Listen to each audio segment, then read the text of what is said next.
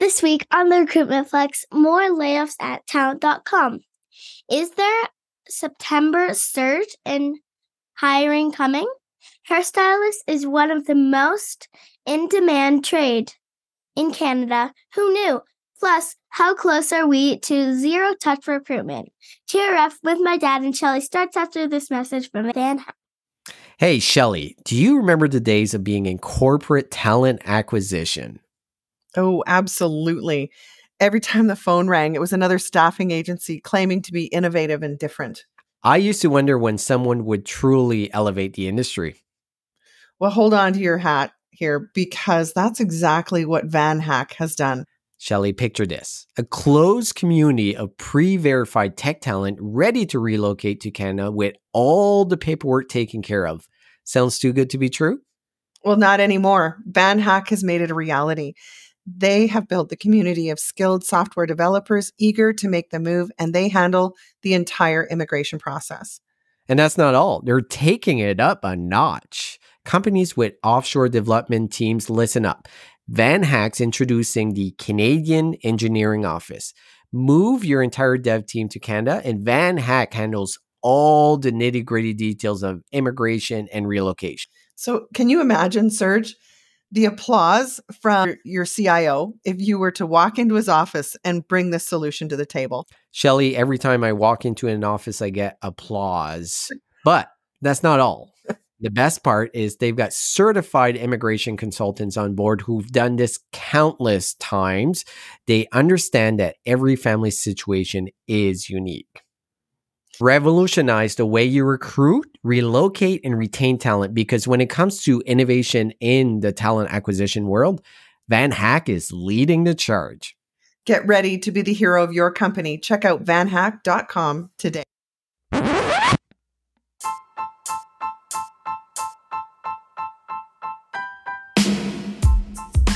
Welcome to the Recruitment Flex with Serge and Shelly. I'm Serge. And I'm Shelly. And we talk all things recruitment starting right now.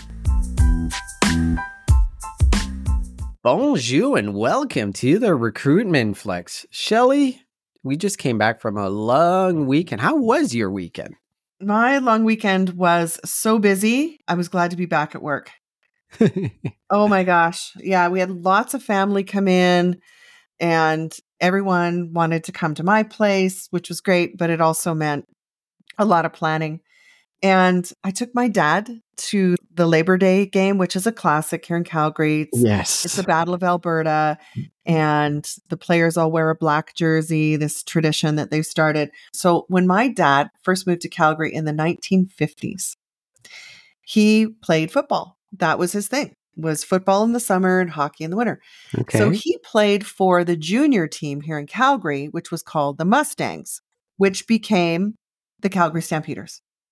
So I may have shared with the audience, but I know you know this, Serge. My dad's now wheelchair bound. I took him to the game and we were in a climate controlled, which is good because it was really smoky in Calgary. Yeah, it was cold too. Yeah, and it was cold. So it was climate controlled. And I got him a team jersey that he wore. And they brought him a signed football and presented it to him. And they made such a fuss about this old guy. You know, hats off to Calgary Sports Entertainment Group or whatever they're called, because they really did a nice job. I don't think he stopped smiling the whole time. And then our local celebrity, John Cornish. Yes. Yes, he came by, chatted my dad up. So it was so special. Well, John Cornish was the starting running back for a long time, and a very rare starting running back that is Canadian. And I think he's from Edmonton, but now lives in Calgary. That is pretty cool. And I think you're underplaying climate control. You were in a luxury suite. I'm not going to ask how much money it cost, but for that experience for your dad, money can't buy that. I know he hasn't been to a game in a long time. Huge fan. And what a game, too. They came back and won the game in the last minute, which is just such a CFL thing, right? Like, people can make fun of the CFL in the US and some people in Canada, but there's something about the CFL and just the heritage and culture behind it. I'm a big fan of CFL. I'm a big fan of the Stampeders. So I'm glad you had a great time.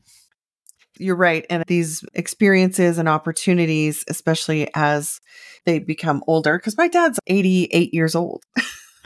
Yeah, So, talking about experience, really busy weekend with the mhm. girls, like nonstop. On Sunday, we went to the Pride Parade, which is a yearly tradition for us, and the girls just love it. They love it because there's music, a They lot of throw music, candy. a lot of dancing, and the candies. Like I had more candies than they did at Halloween. I have like 3 bags of them. They Oh just my throw it, goodness. and the girls are like obviously they're 4 and 8. Candy is their world. It's all about control right now. It's the rationing and the Yeah. leveraging it for good behavior. But our former premier, Rachel Notley, saw the girls and came by and said hi. And it's such a cute video saying how cute they are. And then she noticed Mallory. She's like, "Oh, you're cute too."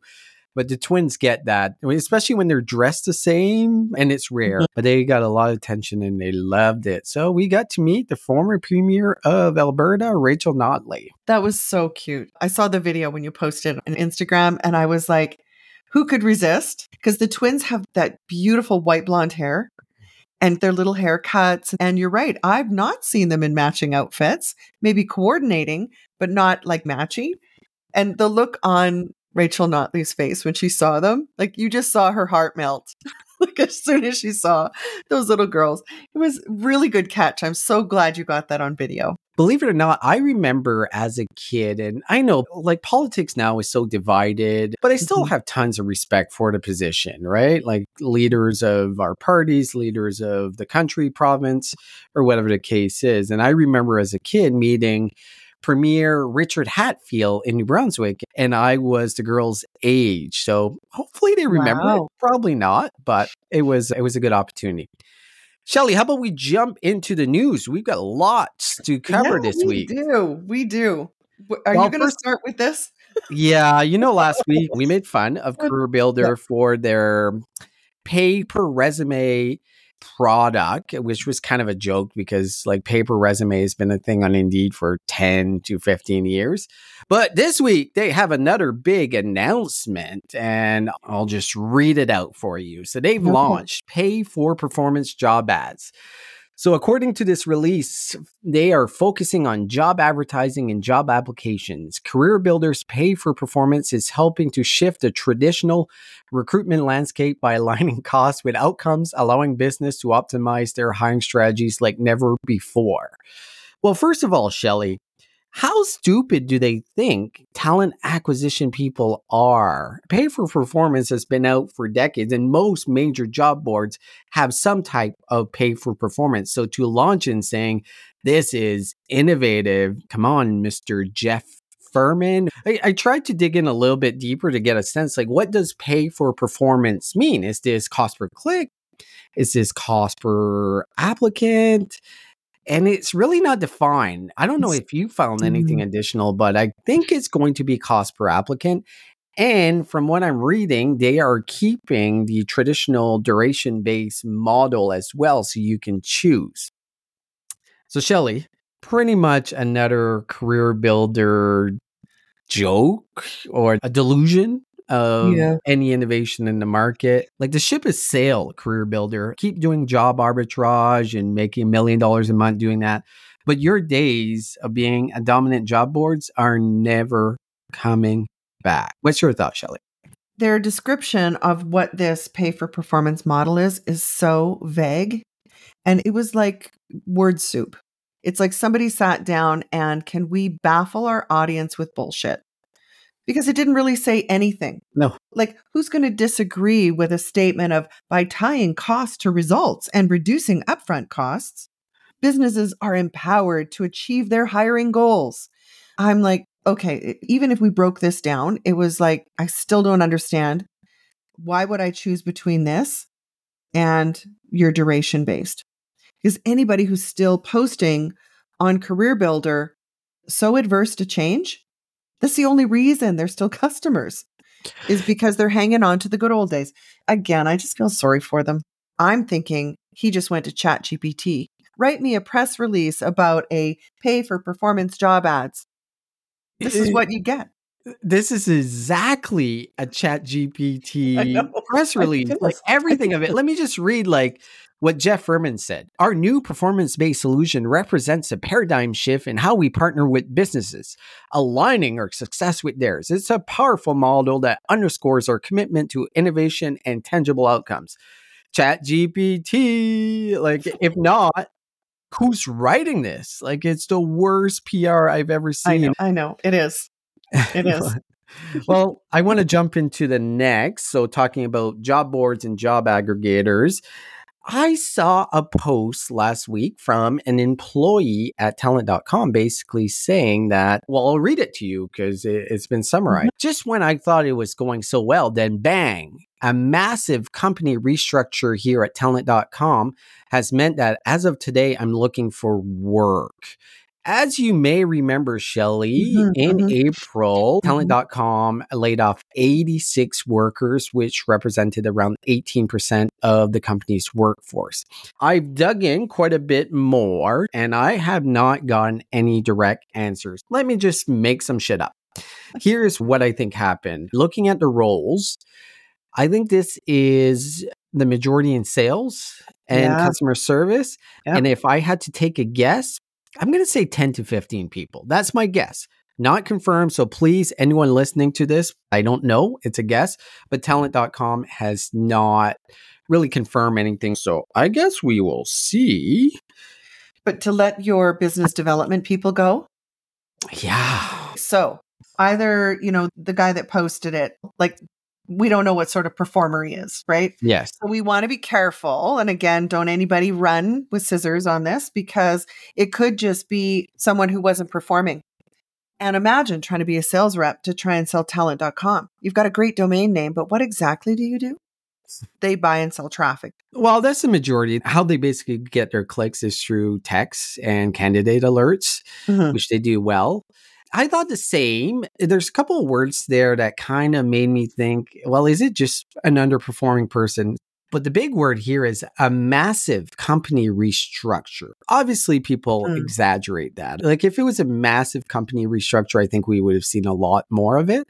There was another gentleman that had a very similar comment that he got laid off. That's the only thing we could find. Yeah. And I've Fair. talked to people in the industry and they didn't know more than I do right now. The thing is, it's not a surprise. Right now, every major job board is Mhm. struggling. And when we had Chris Foreman from AtCast on the show, I think he described it perfectly. In a market right now where there's a lot more job seekers out there than there was, getting free organic traffic to your job so you don't have to pay is replacing paying for a lot of these jobs, which makes Indeed, Zip, Talent, all of these players a little bit vulnerable, and some are getting impacted a lot more. The thing is, with Talent, they got $120 million in 2022 to compete directly with Indeed. I still think they're sitting on a ton of cash. And I just don't know what the plan is with that cash. There's no way they burned through $120 million in cash. I know they have a big operation and quite profitable as a company from what I understand in the industry. Is it just restructuring right now to get everything aligned? What's your thoughts? Like, why are they doing this if they are actually doing this? Again, speculation, restructure is sometimes code for culling of the herd. Yeah. We thought we would hire a bunch of salespeople when we got all this money. Some of that's not working out. We're going to shift more to, who knows, developers, because we're really onto something. Maybe. I don't know. I'm a little cautious because they're not a publicly traded company, so there's no obligation to disclose. So again, we're just putting pieces together. Anyway, I found something really fun on TikTok. Actually, it was brought up by another article. There's a hashtag called September Surge. Not Serge Boudreau, but surge as in increase of hiring. And some recruiters have decided they're going to make themselves TikTok famous by explaining to everyone, if you want a job, September is the time to do it. I know we joke all the time about how many years I've been in recruitment. And here's something I have said since the first year. You can set your watch by it. We are conditioned in North America for new changes in September. That's when we start school. Summer's over. finished our vacation. So since the time we are 4 and 5 years old, we're conditioned for new beginnings in September. Yes. So the job market follows. You maybe used up your vacation for the year. You've had time with your family and you go, I don't want to go back to work for that manager. And you start looking. So it is true that September is traditionally one of the busiest months. And now we have this thing called job boards and Indeed and Google, and we can actually prove that traffic increases right about now. Hot on the heels of that would be January. We know the second Tuesday of January is the highest day of the whole year, but it's the same human behavior about new beginnings. TikTok is not into something new. This is not news or information. We've just never been able to share what we know as recruiters so broadly. There's a pattern here, right? If you're going to change jobs, do it in September, or you're going to have to wait till January. Yes. Well, and I think you nailed it. There's too busy time, and I've been in this space and worked for a lot of job boards, and I know when the peak sales times are, and that's January, February is our highest amount of traffic. And then the second one, and very close to it, is September, October. Exactly to the point you're saying about people looking for new changes. But there's also on the company side that, okay, we've gone through the summer, our hiring managers are back to interview. We can actually start hiring again. There's another factor too. This is actually the time that companies start looking at their budgets for next year. What are we forecasting? And then from there, looking at what is the workforce plan that we need to have in place? How many people do we need to hit that revenue goal that we are going to be putting in place? So I think those are the two key factors. But I was reading that article, I saw a bunch of the TikToks, and my thought was it's a lot of recruiters hoping for the best, I guess is the way I would describe it, because I am not seeing that surge. I am not seeing that surge of any significant amount in September as of right now, just by judging by volume of jobs posted on sites we work with. There is definitely a lot of job seekers out there, but we're not seeing a huge influx of new roles across the board. But Shelley, I think this is such a weird time. I don't think we're going to get that surge. There is so much uncertainty with a lot of companies of what actually is going on with the economy. And that's been happening for 2 years, and we don't have a better resolution. We're seeing the labor market cool down, and I don't see that trend being reversed. But that's just my thought. I think it's going to be a very slow September in context of other years. So on that note, if you are going to change jobs, where is the highest demand? The highest demand trades in Canada. I know we talk a lot about trades and we always think of carpenters or mechanics, but there was a published list by province of what the highest demand trades are. What I thought really interesting is which provinces have a shortage of hairstylists. You know, I never thought of a hairstylist as a skilled trades, but it is. It is. When I saw that, I'm like, interesting. Yes. So this did not surprise me at all that Atlantic Canada, BC, and Quebec both have a shortage of hairstylists. Why? Well, mostly, I would say, it comes down to working conditions. And people who maybe were hairstylists, along came the pandemic. That was a real roller coaster. Usually you are an independent contractor. So you pay rent for your chair, hoping that salon brings in enough traffic or business. That's not an ideal way to make a living. It's not, because you are not guaranteed an income, but you are under contract to pay for the chair. It's a reflection of an industry that has long taken advantage of people. And what we see now is people standing up and saying, well, I'm just not going to do it. The working conditions just aren't that great. Therefore, I think a lot of people left the industry. So, I mean, if you're going to target who to recruit, it's hairstylists. But if you're trying to run a hair salon, you're going to be in a whole world of hurt. So that's my thought on why hairstylist is such a high demand trade. Well, thank you for that perspective. And everything you said there makes a lot of sense. My first thought was, when I saw Atlantic Canada, I'm like, well, there's a lot of older women that live there and they need more hairstylists. Well, Nobody you know wants to how do older old lady women are hair. with their hair, right? Like it's Yes, that's what I'm saying. The older you get, the more fussy you are about your hair. My mom is obsessed about her hair. Oh yeah, my Like, wife's mom, obsessed yeah, with their hair. with her hair. It I'm is like, your crown as a woman. It is something that you can change, you can control. I think for me, I'll speak for myself. My personal lived experience is I love doing stuff with my hair. You've got 3 little girls. Do they not love doing their hair? well, they got their second haircut ever on Saturday. But it's like an old lady haircut. It looks like they're growing It out their is. bangs. It Oh, looks a little bit. It's so cute. It's really cute. But anything is. anyways, yeah, I didn't know that hairstylist. I didn't never put that in context. I never thought about that. But everything you said is 100% true. But I was looking at what other trades, like what are the common ones across all the province, and a Mm, couple stuck out at me. None of them are surprise. Industrial mechanics, yes. yeah. Electricians, heavy duty equipment. We've done a lot of recruit through Mm, our careers in that role. That's not a surprise. That's been a challenge for 10, 15, 20 years. And then carpenters. Those were the key ones that came up pretty much in every province. But I think we're seeing that challenge and it's going to get worse. We've talked about this multiple times on the show. Skilled trades is a massive challenge. And I am now including hairstylists in there. yes. So, tip of the week. You ready for this, Serge?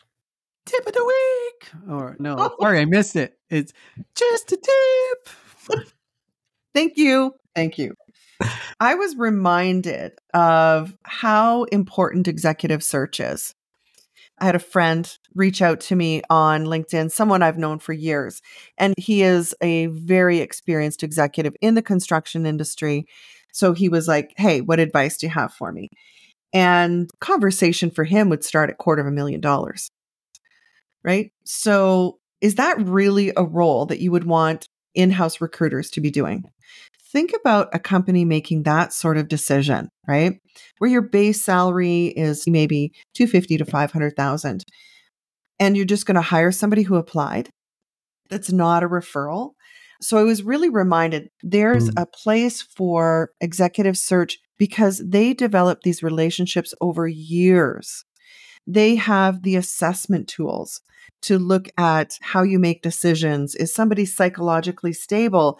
They do the social media review in background because an executive search firm is putting their reputation on the line. They stay connected usually for about a year, helping that executive assimilate within the team. That's why it's so expensive. As recruiters, we're like, oh my God, we're going to spend $85,000 on a search fee. Let me do it, thinking that they're going to somehow save the company money. No. So my tip of the week is that you need to understand that there's a time and a place to bring in an executive search fee, and there is a time not to save money. Yeah. And that is when your organization is making a decision on a key exec. So call executive search and vet them properly too. A lot of people think they can do it, but unless they've really got the deep relationships and reach and the tools to truly assess the fit within an executive team. Very good tip. And I agree with you. There are certain things that we're just not going to have the network, the expertise, just the overall knowledge when it comes to those executive roles. Like CTO is one that jumps at me that, yes, do I know some CTOs? But there's a huge network of them Mm-hmm. that someone that's ingrained in that network knows all the ins and out. Did they fuck up at this company implementing the ERP? All of these things that we wouldn't know, and you find out when it's too late and they can't do the job. So 100% agree. Very good tip of the week. Thank On you. that note, let's jump into the recruitment insight. Shelley, jump in first. Mhm. So, speaking of recruiters and recruiter maybe ego, there was an article, it was on LinkedIn and it was posted by Sarah. This is a recruiter being recruited for a recruiting role for a company called Tuscarilla. Who's in Say our that. space, by the way. They're Yeah. a pre-employment assessment Yes. platform. Right. So the irony here isn't lost on anyone. If they're in our space hiring for a recruiter, what should the candidate experience be? Okay, so for one thing, started out with one long post about 10 minutes for an assessment, 10 minutes for back, like how much time this person had invested.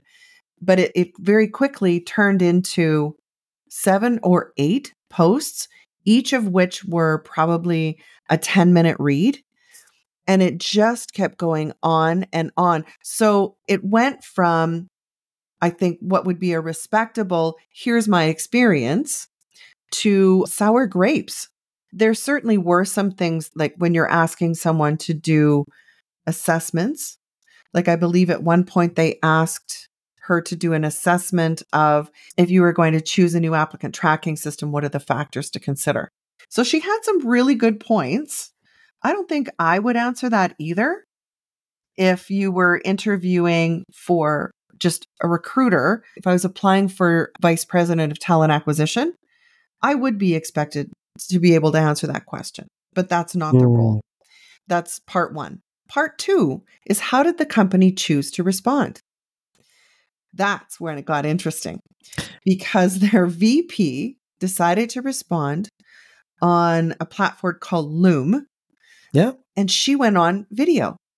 She's looking right at the camera and apologizing for the experience, of being clear to say, we're not perfect. And I hear your feedback and we'll make changes. And what was interesting was she never got personal or defensive. So as far as reputation management, wow. Yes, it was a public rant by Sarah because she didn't get the job, because it really did digress to the point where you're just like, they should have probably let you out of the process earlier when it became clear that if you can write something that long, imagine how long she talks for, right? In the interview, you never hear her really take accountability for where she may have messed up in the interview process herself. She's blaming everything on them, pretty much for the most part. But the response from the company was a bravo. Yeah. A bravo. They did not hide behind it. They addressed it, admit it's not perfect. Thank you for your feedback. Round of applause. Yeah, what else can you do, though? I think they handled it perfectly. I like the approach, going on Loom and recording the video, which I leverage Loom a lot in my day-to-day. It makes a lot of sense. But I was thinking exactly what you just said. She annoyed the hell out of me. You didn't say that, but I'm going to say it. It's just like, the fuck are you thinking here? You're going on a rant that's probably 5,000 words on LinkedIn. No more. Like, honestly, Serge, like I kept reading, and after a half an hour, I was like, oh my God, there's more. Like, how could you possibly find that much to complain about? Wow. Well, Holy, like, if anything, Tuscarilla made the right choice. Because if somebody can complain that long, oh my gosh. Yeah. she looks like a nightmare to work with, like 100%. Right? So it's their process. Their process is strenuous. It's long, it's in depth, but that's also their right to do it that way as well. I know we're professionals. We don't think that's the right way, but it's the way they decided they want to hire, correct? What I did not find in here was anything glaring that was that bad. I didn't see anything that the experience was that horrible. I've heard of worse experience in a hiring process than this. I wouldn't even rank her experience in the top 50 worst experience I've heard of in this industry throughout my career. So I just read it and I'm like, oh, shut up. Shut up. Like, Honestly. never going to hire you. And so here is how I would have done it. I would have sent it directly to that VP of HR, that CEO, being like, here's my feedback, right? Here you go.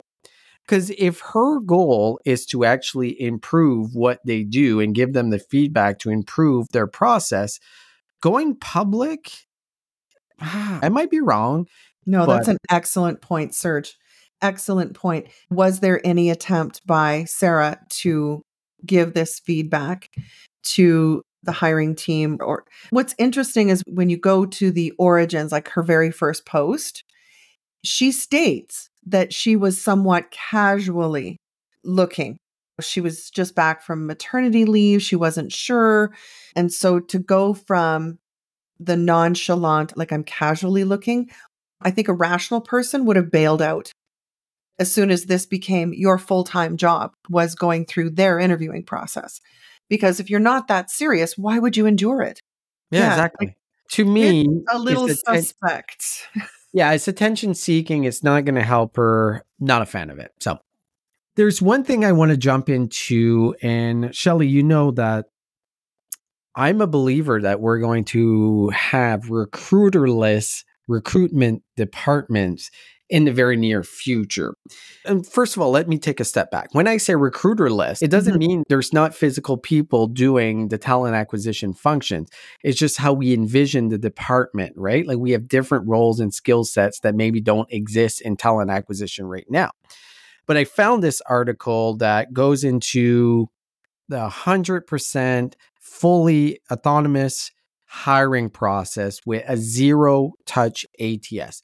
I'll explain that a little bit, then I want to dig in a little bit Yeah, please do. deeper. This company calls C Zero Touch ATS basically is selling the proposition of an ATS that no one ever has to touch anything. These stats drive me crazy. But if you use this by reducing manual labor and eliminating the need for multiple recruitment tools, organization can experience a 27% reduction in cost per hire. Where the fuck did you get that number? Oh, sorry, I'm swearing a lot. Where did you get that number? It's okay. We have an E-rating, Serge. I know, but Just I be told yourself. myself I was going to stop Just swearing be on the yourself. podcast. Yes.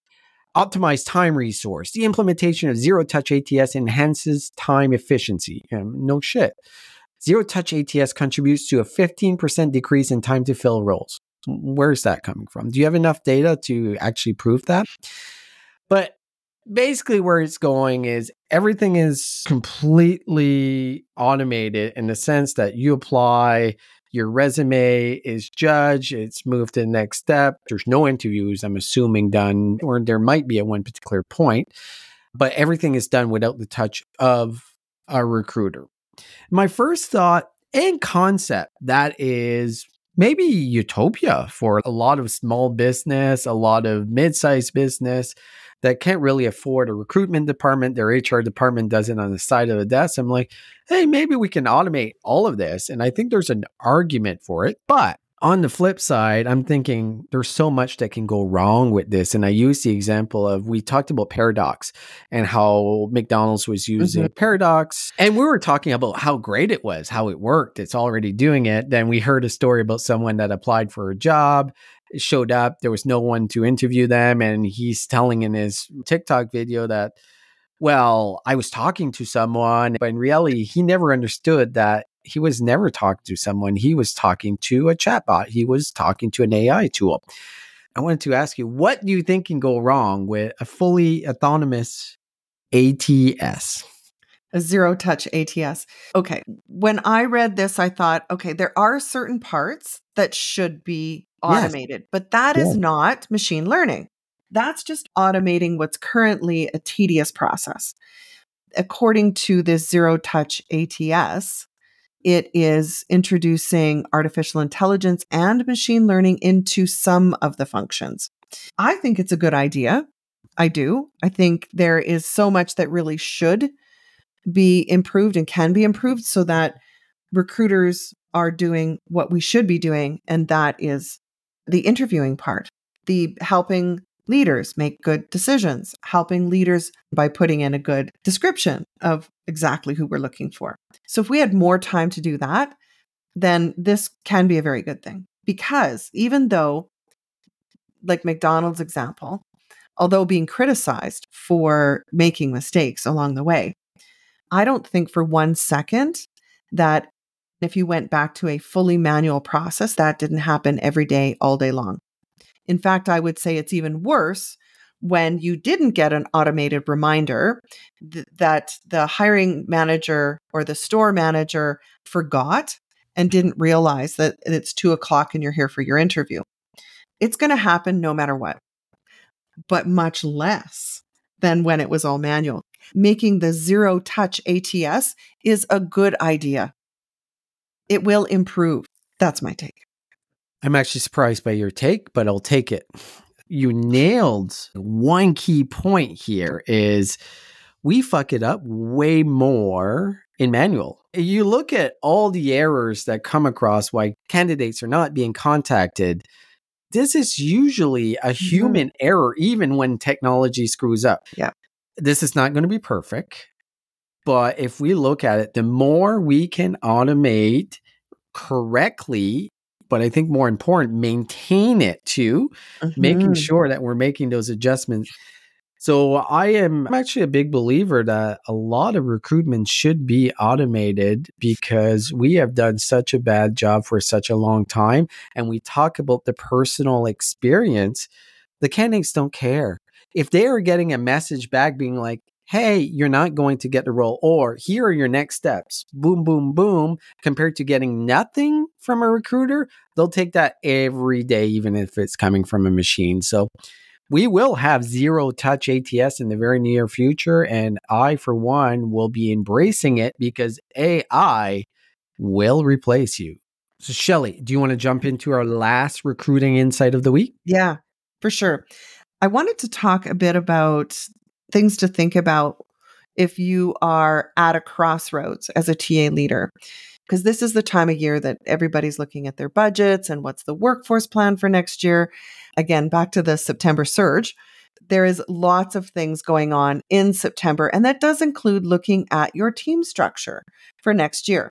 And to make those decisions around whether you should have in-house recruiters or outsource your recruiting. And it may sound like a bit of a punch in the gut when you're like, how could you even think about outsourcing? Well, I think our tip of the week is a really good example of when you should outsource. Yeah. But I just wanted us to discuss a little bit about what are some of the things that maybe TA leaders should be thinking about when they look at their demands in the upcoming year. And something I wanted to challenge is what traditionally we automatically go to, and that's the cost per hire. Cost per hire can be, and I caution you, a useful metric. The problem is, I think it's rarely done correctly and consistently. Cost per hire can be really challenging because the bigger the company, I think the more complex it becomes. If you've got divisions in different countries, you've got departments that have their own budgets, you've got maybe sister companies. So to really understand your overall cost per hire, it's not so simple as it cost me $100 to run this ad and I got 100 candidates. I do caution us to just look at a simple approach of cost per hire in making these sorts of decisions. One of the things that I would encourage TA leaders to think about is there are times if you're anticipating high growth or if you are in a really challenging area, because if you've not been able to build a team that has good internal knowledge and business acumen, sometimes it's not a bad idea to have outsourced your recruitment function. And we see it in big organizations where they'll insource, then they'll outsource. I can set my watch by it. It's every 7 years where companies will say, that's it. You know what? Recruitment is too hard. And they outsource it to a company who comes in. Then that becomes very expensive. However, depending on how your company views it, it becomes an expense rather than a liability. Because if you've got a team of 50 recruiters, that's a big liability versus outsourcing it. And you now have to hold that contractor feet to their fire on performance and deliverables. So my last thought is just don't simply rely on cost per hire to make that decision. Yeah, I'm all over the place with cost per hire, right? Because it's not calculated correctly by most organizations. We tend to forget some costs in there and not put everything in. So I completely agree. Cost per hire is a really tricky method unless you are actually comparing apples to apples across the board. But then to your point, talking about outsourcing and how you should look at it, I completely agree with you, especially if you are a smaller organization and you're going to be hiring a lot very quickly. Do not do it internally. Hire an external RPO firm that does it on a day-to-day basis. They have the systems, the process, they have everything in place. My only hesitation in the past is this is your brand. And I'm always very hesitant to be like, hey, here, take our talent brand and go out there with it. But I think that can be managed. I think that can probably be managed with an external firm better than if you have 50 different employees that are thinking different ways compared to you're going to the firm. Here are the rules of how you represent the brand. And if you don't do this, well, we won't be your client anymore. Obviously, that's a lot more challenging when you have 50 employees and 20 that go to the market in a different way. So I definitely do think, especially if you are recruiting in high volume, in short time span, that you should go to RPO and external. Where I probably disagree is if this is a forever thing. If you've decided, hey, I have a team of 20 recruiters, we're just going to go the RPO method and we're going to lay off all our recruiters except one or two. Probably disagree with that because there's a lot of knowledge, there's a lot of internal skills that you can manage. So yeah, I agree on both points. Cost per hire, just get it right. If you're going to leverage that and make sure you have all the costs in place, but cost per hire doesn't tell you anything about how good that hire is. Would I rather pay $5,000 for an elite employee compared to $500 for someone that just sucks? I'd rather pay that $5,000. You can't just measure cost per hire and be that's our metric unless you're measuring the quality.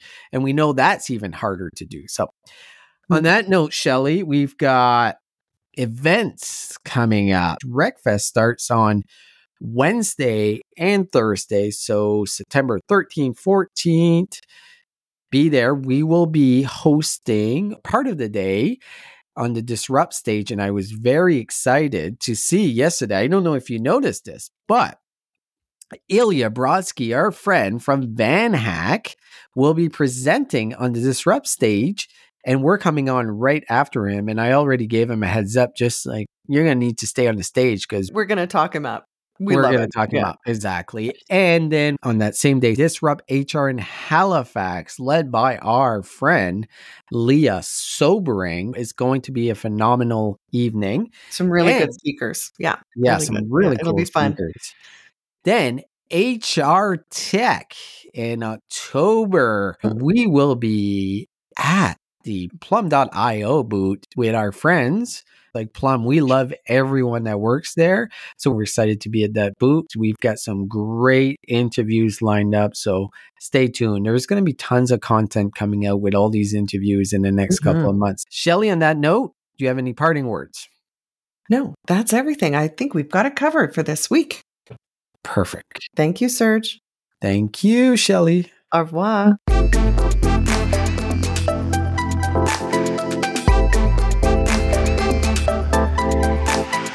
Hey, Brian, how's it going? Awesome. Very good. I'm having a great time. You know, you look really relaxed. What has been your experience the first morning now? A lot of people coming talk to you. Yeah, we've had lots of customers come up and talk to us and just want to meet us in person, which has been great. And lots of vendors have come by to say hello, and it's been great seeing you two as well. There's a lot of personalities here, and everyone seems very friendly. Brad and I just are having fun. We're not going to really worry about any specific business deliverables. We just want to come here and have fun, and that's maybe why I look so relaxed. Is this your first Unleash? It's my first Unleash, yes. Has it mostly been other vendors? What sort of people have been coming up and wanting to know more about RecTex? Yeah, I think there's a lot of curiosity about our platform. We've just released, we're doing a soft launch of Smart Draft, which is our ChatGPT enabled smart messaging suggestion engine. From that, we've had a lot of interest and curiosity. Yes, I just had a demo and I have to say, I love it. I love how you can ask it to have different personas, tones, make it friendly, make it professional. For a recruiter, it's heaven for us, because having to think up what to say to message a candidate, whether you're inviting them for an interview, to get it on text and you can tell that it's a friendly tone. That's brilliant. That's brilliant. Make my life easy. Thank you very much, RecText. Can you describe it actually a little bit? Yeah, it's two main functions. So it will read the incoming text message from a candidate. And if the recruiter chooses, they click on a little icon in the interface and it will generate a response to that incoming text message from that candidate.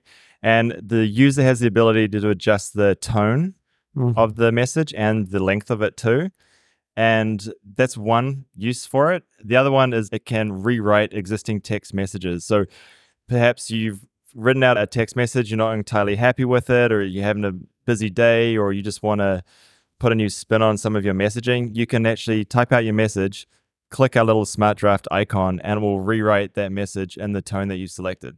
It's pretty cool. It's just fun. Very cool. I was really impressed. I'm so impressed. I had to drag Shelly across the floor and be like, you gotta come see what RecText is doing. If Shelly's impressed, that means a lot. it's It just takes a amazing. lot to impress I them. love the simplicity. Yes. And it's so intuitive. You click the little magic wand and it rewrites it. And it's so much better than just a template. That would be what I'm seeing from the different vendors, is using these templates or forms. Oh my God, please.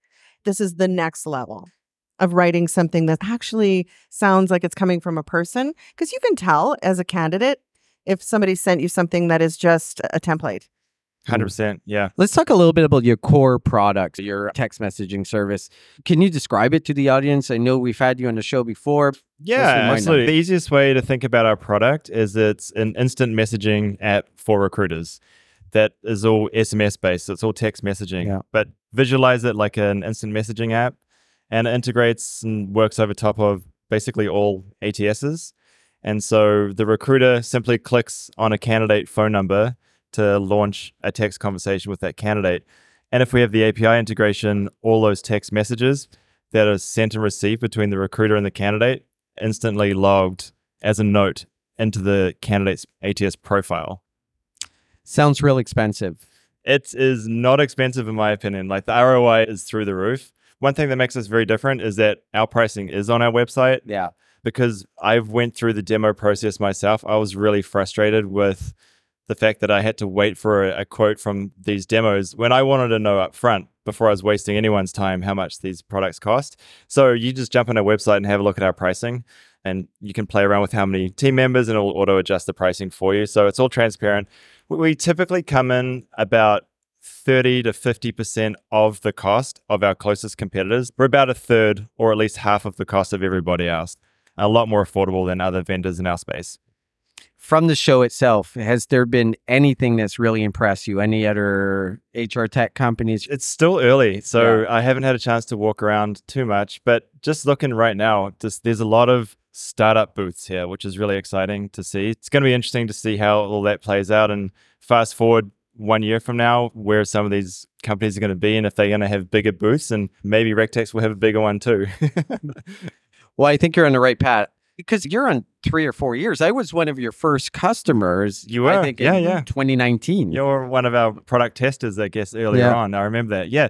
Our first integration with Greenhouse, which is our first ATS, was January 2020. So 3.5 years roughly. And I know the economy's been difficult, but looking at our first quarter, we 3x'd last year's first quarter. So we seem to be doing pretty well still, which is great. Yeah. Awesome. When I look at who's going to be here next year, bigger booth, I look at the founders and I look who developed this solution. And if you're coming from the real life experience of being a recruiter, being in talent acquisition, and building your product to solve a problem that we as talent acquisition professionals face, that's who will thrive. And that's why we're such big fans of RecText, because you're our peeps. Yeah. Solved us a problem. Yeah. How long were you a recruiter?